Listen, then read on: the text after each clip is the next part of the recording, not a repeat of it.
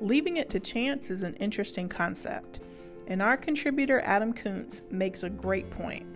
To not decide is a choice too. When near the end of life, there are good, accessible resources to guide your caregivers within scope to adhere to the choices you want and in your best interest. Portable medical orders signed by your doctor are designed for patients living with a serious or chronic medical condition to honor your wishes no matter where you are. Let's listen to Adam for more information. Well, Adam, I want to talk now about what happens when things are unplanned, when perhaps we don't have the time or we have not made the time to plan in advance. Where do we stand and how do we ensure that our wishes are honored? Certainly, unexpected things happen to all of us, as you touch on. And when we talk about advanced care planning, it's part of what's driven this shift to focusing on what's valuable to you, what brings you joy and meaning, because that's consistent, right? You always know what brings you joy or meaning. We don't always know what lies around the corner of a serious accident or an unexpected medical event like a heart attack or a stroke. And so when we talk about advanced care planning, it can be almost impossible to truly predict the future and know when this is going to come up. And so as patients talk about this and plan and prepare, talking about those values will help that team be better prepared to handle the unexpected. And as a healthcare team at Novant Health, we're certainly going to join with you in having conversations, whether it's with you, the patient, when you're able, or with your champion or whoever you've designated, to talk a little bit and explore what the patient's values were. I know just recently on this channel, you had Deb Love on talking about shared decision-making. And so I think that's a great example of kind of how we'll partner with patients and their families to explore how the unexpected has come into being, what the values of the patient are, and what the options are from a medical perspective, and work through that process. I think one of the other things I think about, Randy, when you talk about that I think it's important to recognize is that for a patient, when we talk about advanced care planning or a member of the community, to not decide is to make a decision. That's a great point. So if I choose not to engage in advanced care planning today, then I am making a decision. I'm making a decision to leave some of that, not entirely to chance, because like I said, we have a state statute that guides us on who will speak for you. But I'm leaving some of that to chance in that I trust that my family knows what I want. And I've had a lot of people over the last 12 years, Brandy, tell me, oh, well, I don't need to worry about that too much because my family knows what I would want. And I can also tell you that in 8.5 years in the cardiac intensive care unit, I sat down with a lot of family members at the bedside that felt a lot of stress or were tearful because what they felt in that moment was, we never talked about this, and I'm not sure I know what he would want or she would want. Yeah. And so even when we think we know our loved ones really well, to suddenly be in that unexpected situation can be confusing or can throw us. And as I mentioned, we have a lot of team members that then can enter your story, whether it's a social worker, a chaplain, our nursing team members, our providers, physicians, that can help navigate that process when the unexpected comes up.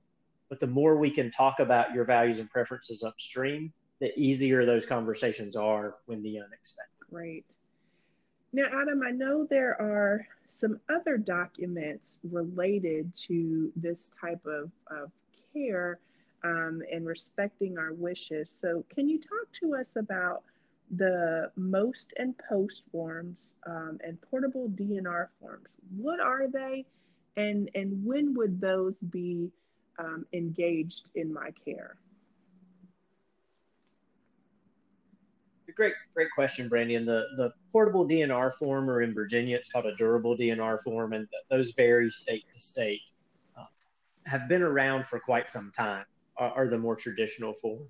In a lot of states, the newer forms that have come out, although they're not really new, are what you reference in the most, post, or pulsed. And again, the name varies by every state, but I'll kind of try to clarify that. So in North Carolina, we call it the most, and that stands for medical orders for scope of treatment.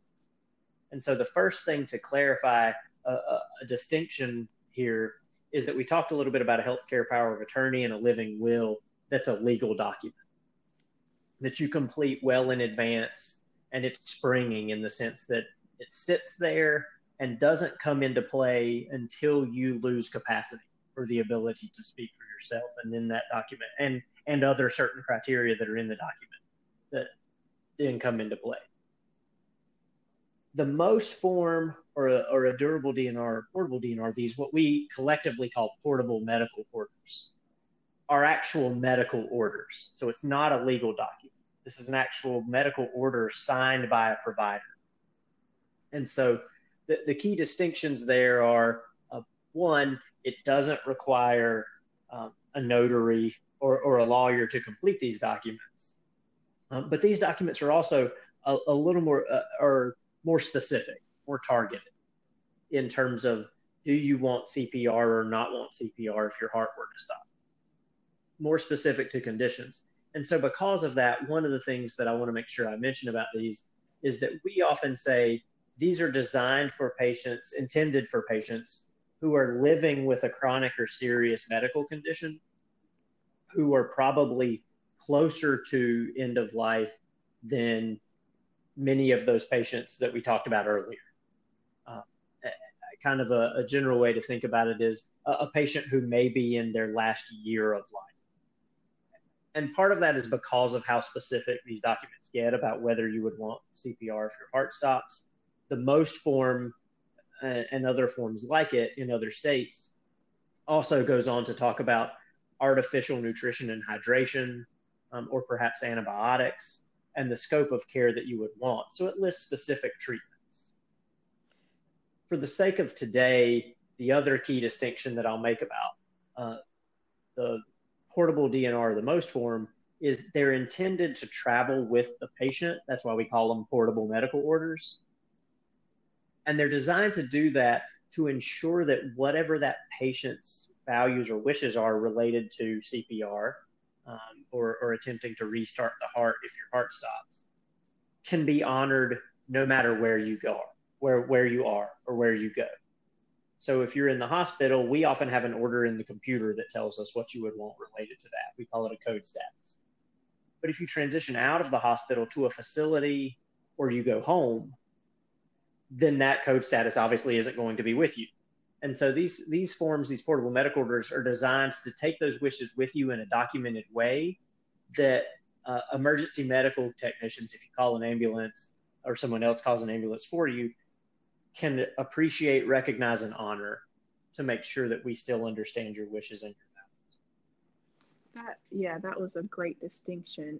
Adam, I'm wondering, is there ever a situation where your advanced care plan could be in conflict with your most form, for example?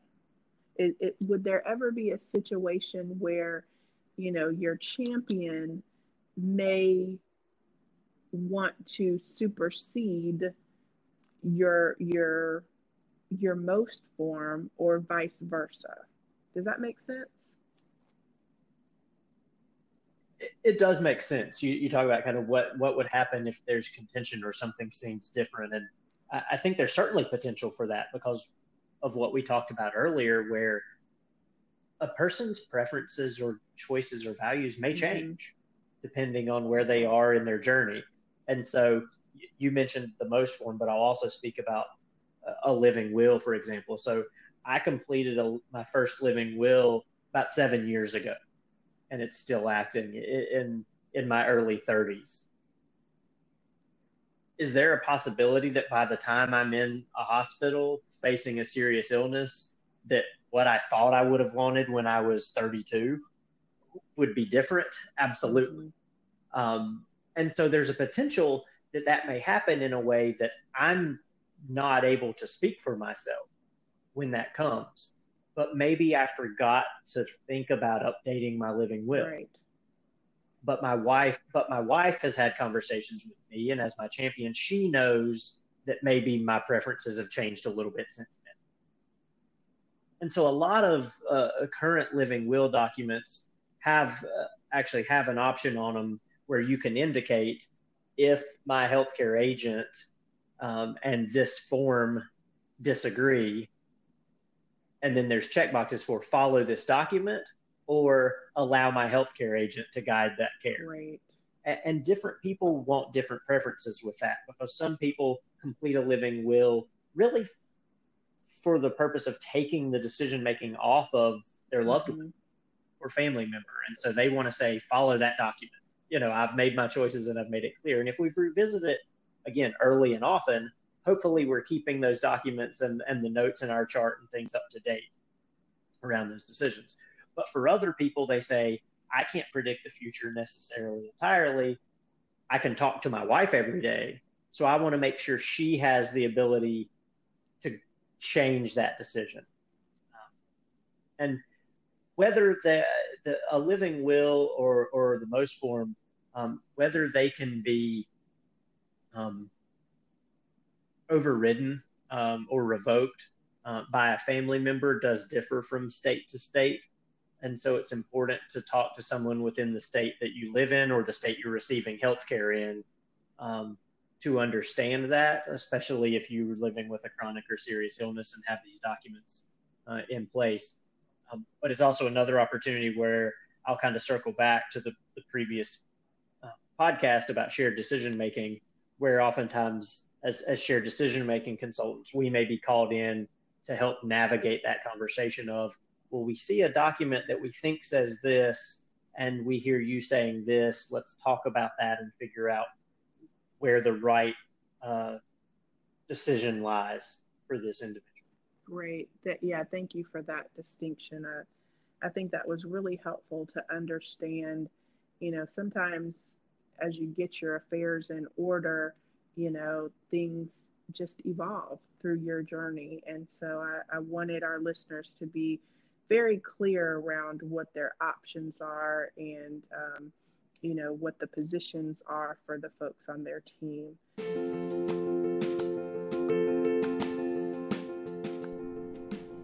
Making your wishes known for end-of-life care may seem difficult, or even a little bit of a sticky situation if your health is deteriorating. But the bottom line is that no one wants to leave it up to chance in those final moments. Providing your family with less stress and spending your last days or even moments of life with peace when it comes to your care is precious, and you have complete control to make it so. Thank you for listening to Patients as Partners and all of the other Novant Health podcasts. Remember to rate, review, and subscribe on Apple, Google, Spotify, or anywhere you choose to listen to us. Until next time, I'm Brandy Edwards.